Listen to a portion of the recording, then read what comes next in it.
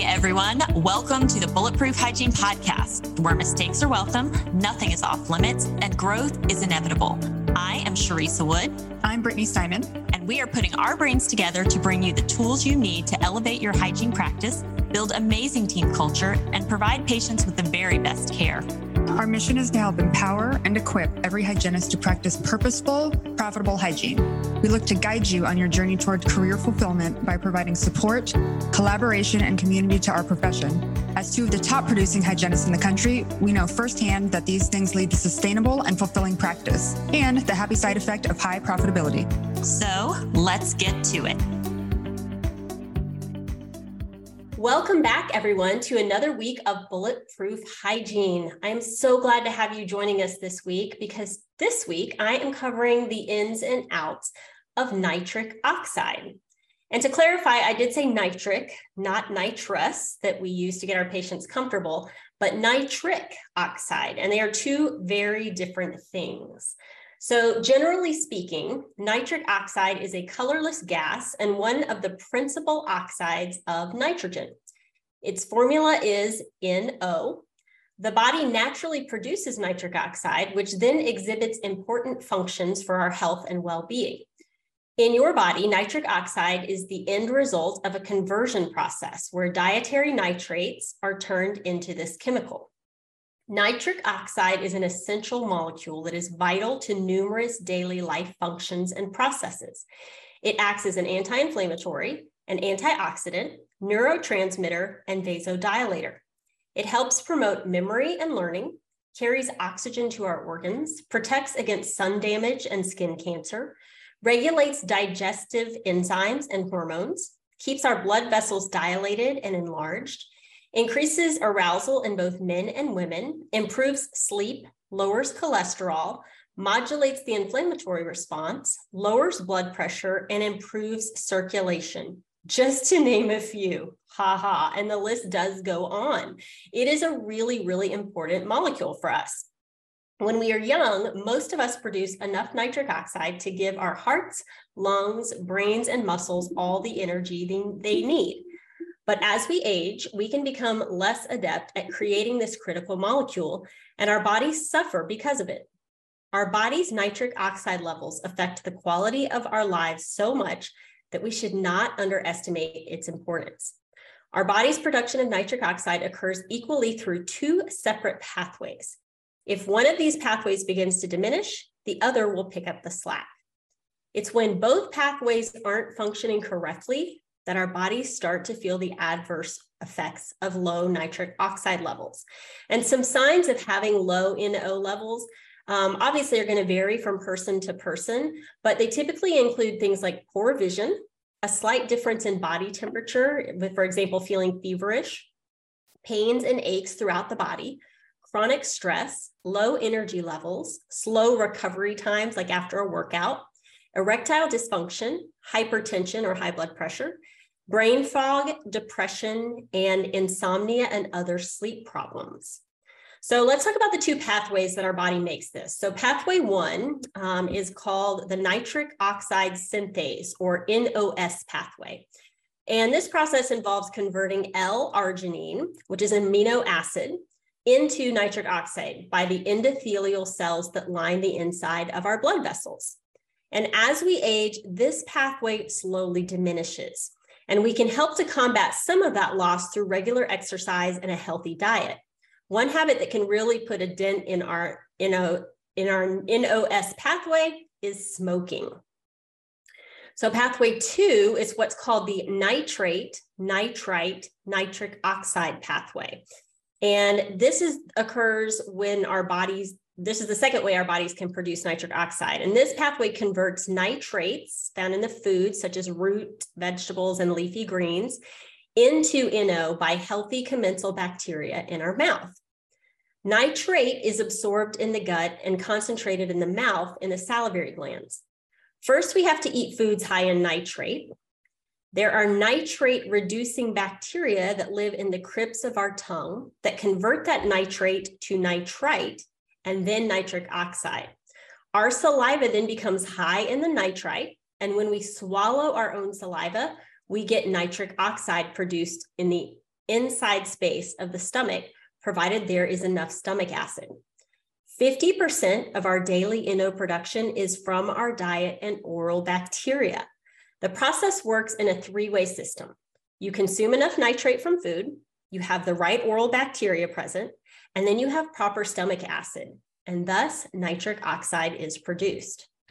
Since NO production has so much to do with our mouths, we as hygienists have got to be on the forefront of the mission to help patients understand the dangers of low levels, identify when they are below threshold, and then know what to do about it. And since NO levels play such a crucial role in immunity and anti-inflammatory processes, we've got to consider these levels to promote healing and wellness when we are working to treat disease such as perio, as well as helping to ensure that patients who are healthy are maintaining high levels of NO from a preventative standpoint. So we've got to look at everybody and make sure everybody's in a good place, whether they're healthy or not. So where do we start? Well, obviously testing to see where those patients fall. And nitric oxide testing is super economical and super easy. Nitric oxide test strips are available online. You can get them through Amazon. And it's 25 strips for about $14, $15. Quick and easy to use chairside. You have the results in seconds. And much like the pH strip that turns color, this is the same thing. There's a color change and there's a range on the bottle to show anywhere from low to depleted to threshold to optimal or high. So if you get these strips, and I have been using these strips with my patients, super easy, tells you a lot very quickly. So when a patient is low or below threshold, there's several considerations we have to make, because remember I said this is kind of a three-way system. So it's consume enough nitrate from food, have the right oral bacteria, and have proper stomach acid. So if consuming enough nitrate from food is the first part of this equation, let's talk about that.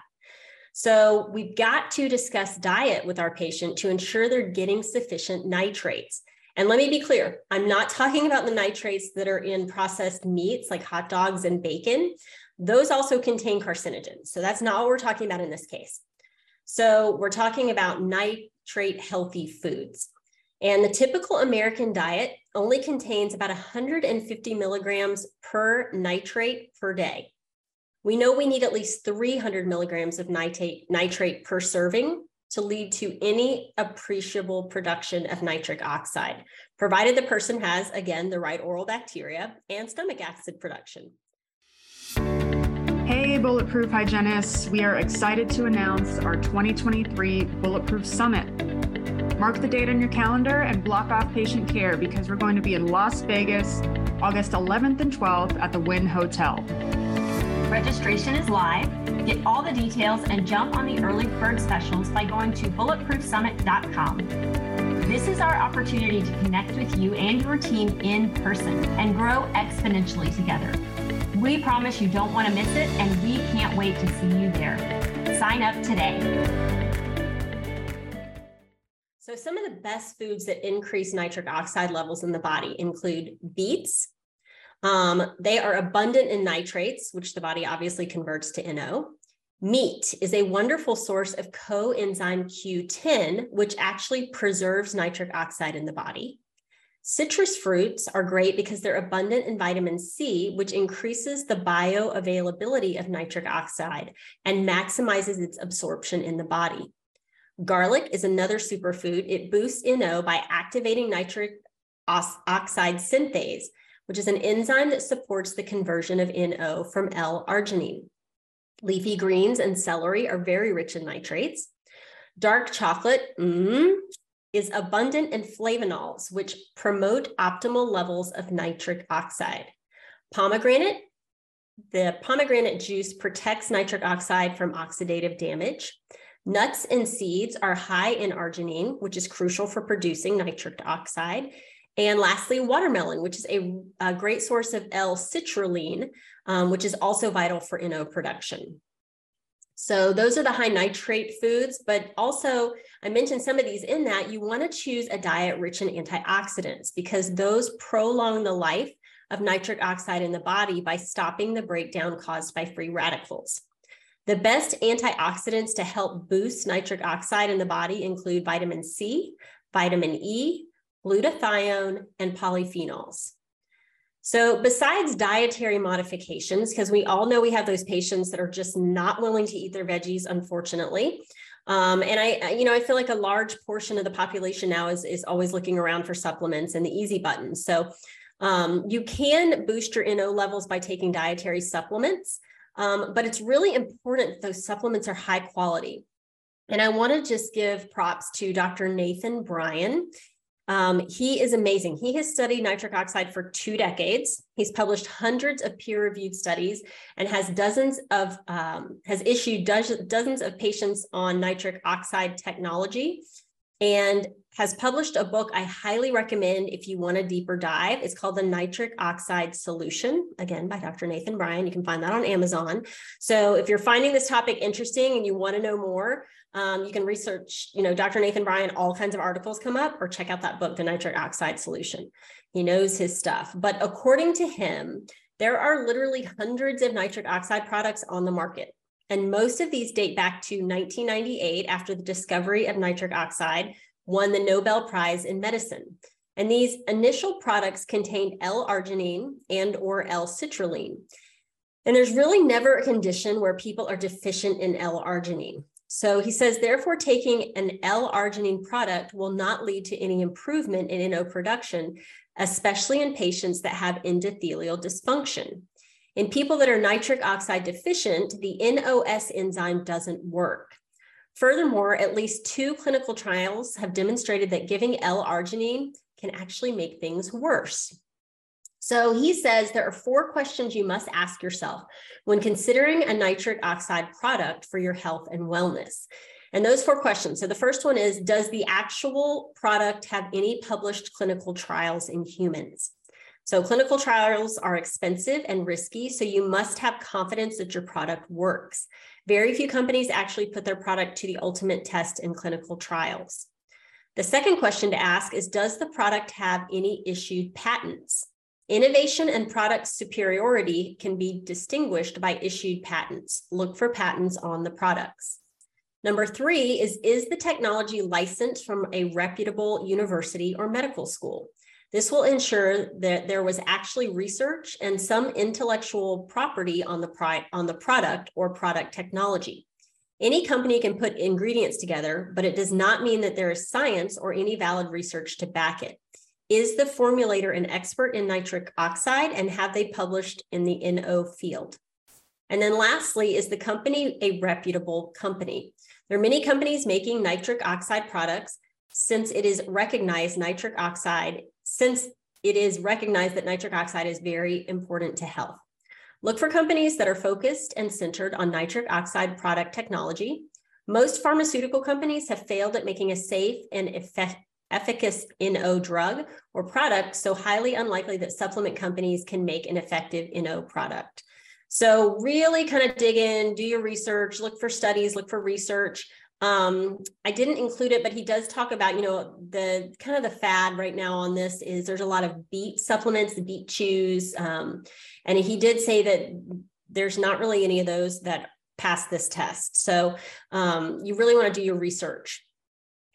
And I want to go on to say, as Bulletproof hygienists, I know we are doing all we can to treat any active periodontal infection driven by oral pathogens that fight to take over the oral microbiome. So that's a big issue. We talked about having, eating the right diet, but then also having the right oral bacteria present. So we know if we are overloaded with pathogens and we're in dysbiosis and we have infection, that's going to be problematic for us making proper NO levels. So we've got to address that first.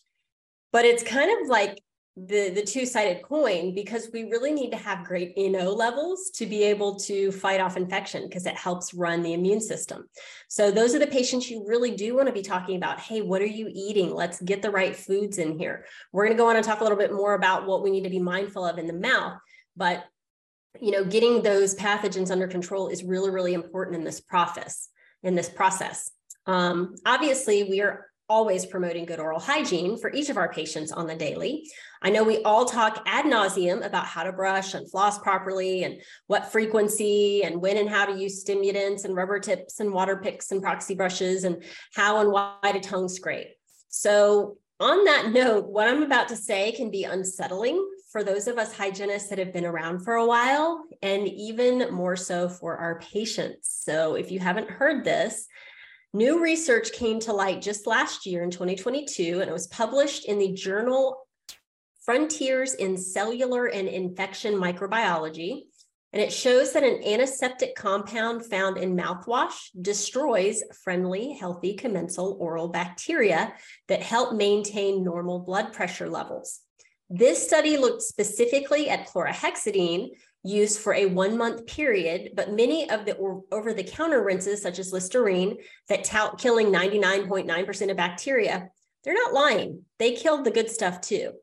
And since it's the good bugs that convert nitrates to nitrites, reducing the healthy commensal microflora can drive high blood pressure and disrupt all of the other processes I mentioned earlier. We know that more than 200 million Americans wake up every day and use an antiseptic mouthwash. This represents over half of the US population. If you use such a mouthwash, you receive no nitric oxide benefits from eating a diet enriched in dietary nitrate. I want to say that again, because I think that's pretty amazing. If you are using such a mouthwash, you receive no nitric oxide benefit from eating a diet enriched in dietary nitrate. And that makes sense, because if we don't, you've got to have all three pieces in place to produce nitric oxide. So you can eat all those really healthy nitrate foods, but if you're using a daily mouth rinse, it's killing off all of your good commensal bacteria, all those healthy bacteria in the tongue crits, you're not going to convert it.